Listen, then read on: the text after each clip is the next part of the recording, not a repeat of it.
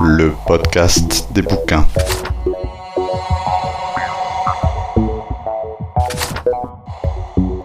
Ce soir, on a décidé de vous parler de 1984, livre de George Orwell, sorti en 1948.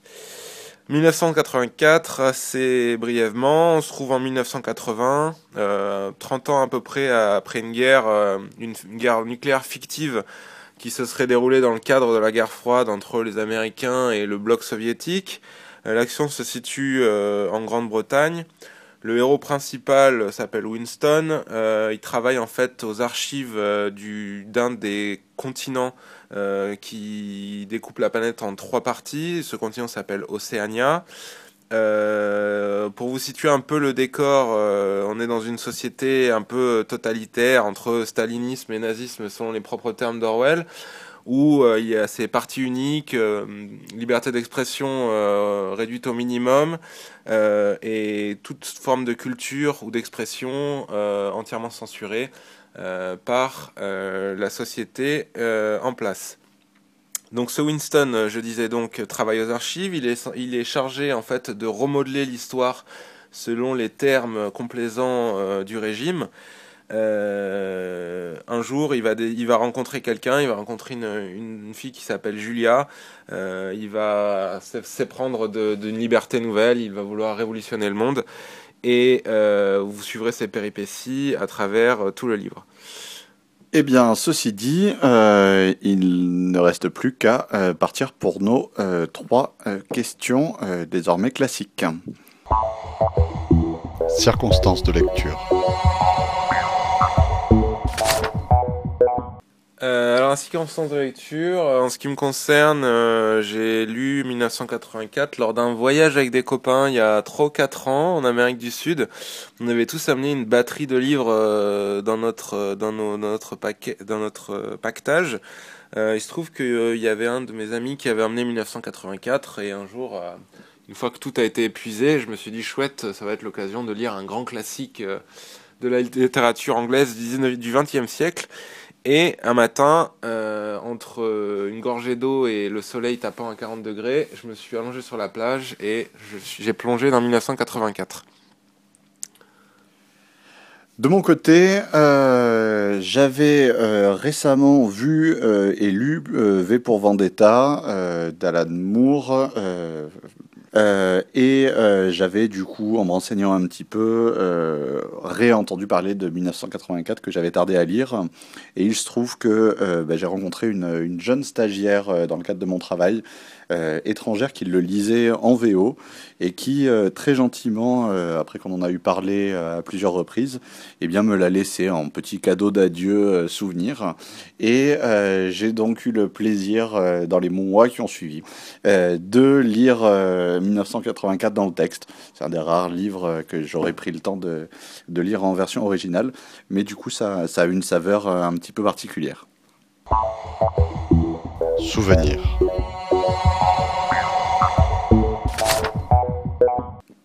Alors, souvenir 1984. Comme je le disais, j'ai commencé le livre le matin, je l'ai terminé le soir, quelques 5 ou 6 heures après. Néanmoins, je vais tout de suite calmer votre enthousiasme que je sens naissant. J'ai été énormément déçu en fait par la lecture du livre.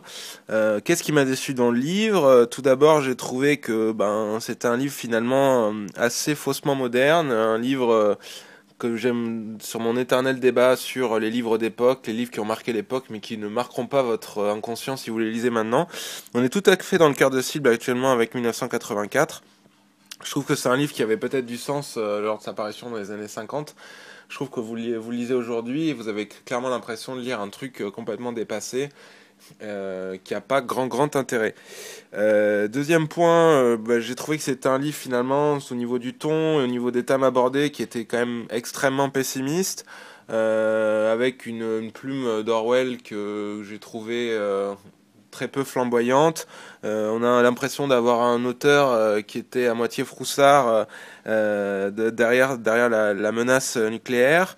Un troisième point, j'ai trouvé que le style était finalement assez journalistique. Clairement, le rythme du bouquin est assez mou. Le héros est quasiment inintéressant. C'est quasiment inexistant. C'est relativement vide. Dernier point assez vite, la structure du bouquin que j'ai trouvé assez linéaire. On est dans une sorte de cercle bien rodé, particulièrement bien huilé et suffisamment inintéressant. Soumission au pouvoir, rébellion au pouvoir, resoumission au pouvoir. Bref, c'est pas trépidant pour un sou.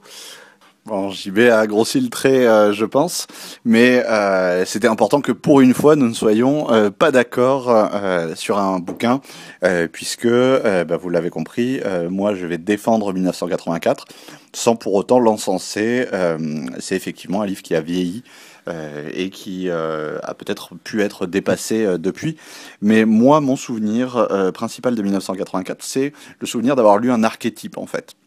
J'ai l'impression qu'Orwell, avec ce bouquin, a créé l'archétype de la dystopie totalitaire, cet univers poussé à son extrême, dans le sens d'une restriction des libertés individuelles, de la pensée unique, tel que on peut tous le craindre ou oublier de le craindre en fonction de la manière dont on mène notre vie d'homme moderne, avec le fameux Big Brother qui même si maintenant c'est devenu plus une image décontextualisée, eh bien est dans toutes les mémoires et nous regarde tous, avec ce Goldstein qui est l'ennemi public numéro un, hein, qui est agité dans toutes les émissions de télévision qui parsèment 1984 et affiché sur tous les murs, qui est en fait un personnage que l'on peut nous resservir, que tous les politiques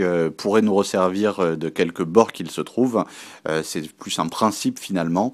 Et puis ce héros qui est presque une sorte de anti-héros, d'autant plus que, eh bien, malheureusement, et je spoil un peu, il va finir par ne plus pouvoir résister à la machine infernale que constitue le parti totalitaire. Et bien que Orwell n'ait peut-être pas complètement assumé, là je suis tout à fait d'accord, ce parti pris, eh bien ça représente quand même une certaine force d'avoir accepté de faire sombrer son héros. Voilà, donc un archétype de ce type de roman qui a su être repris par d'autres. Je parlais de V pour Vendetta, et très clairement c'est dans la lignée, et peut-être que dans son style ça dépasse 1984. Pour autant, je pense que la lecture vaut la peine. Parallèle.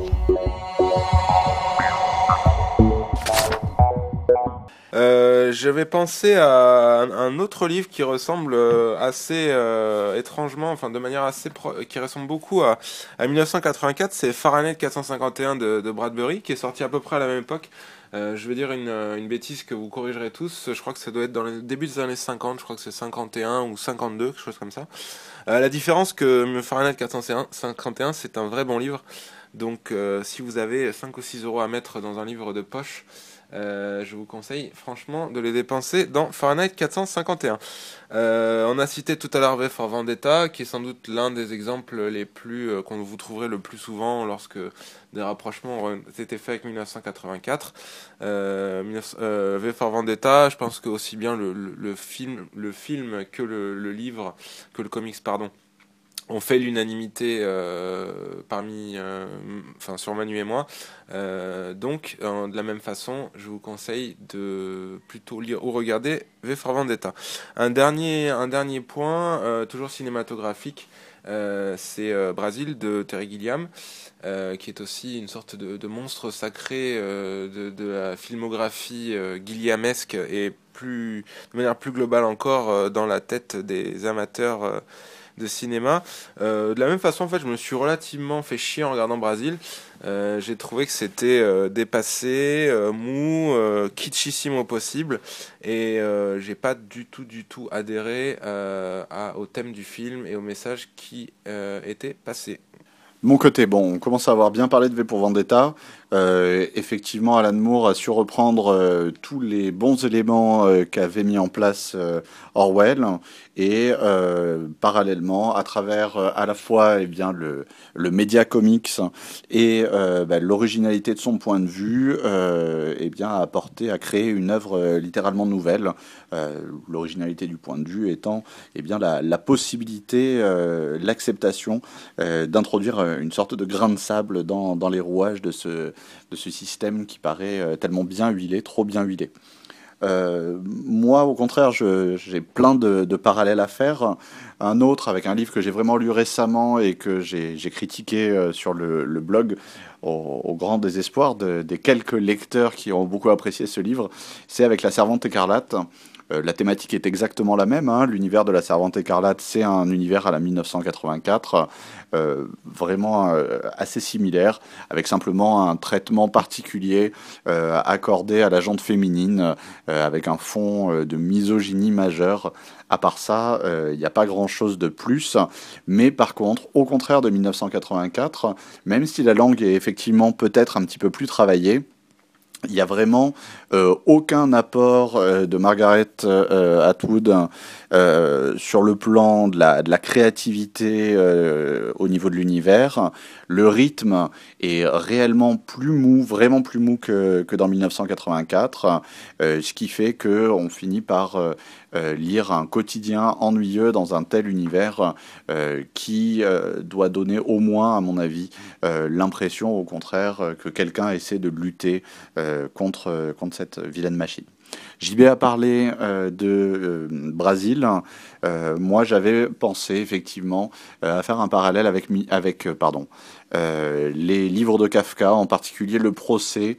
On est plus dans la bureaucratie du côté de Kafka, dans toute la stupidité de l'administration poussée à son paroxysme, mais l'administration a une grosse part dans le livre d'Orwell, puisque d'ailleurs Winston en fait partie, en est un membre actif,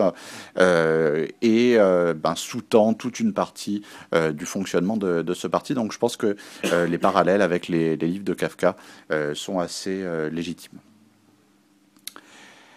Eh bien, on en arrive à la fin de ce 3e épisode du podcast des bouquins consacré à 1984. Vous l'aurez entendu, peut-être faut-il réécouter le podcast une deuxième fois pour vous en assurer. JB et moi ne sommes pas d'accord concernant ce bouquin. À vous de vous faire votre avis maintenant, si votre avis n'est pas déjà arrêté. Et pourquoi pas de venir nous laisser un commentaire en réponse à ce podcast. Salut tout le monde!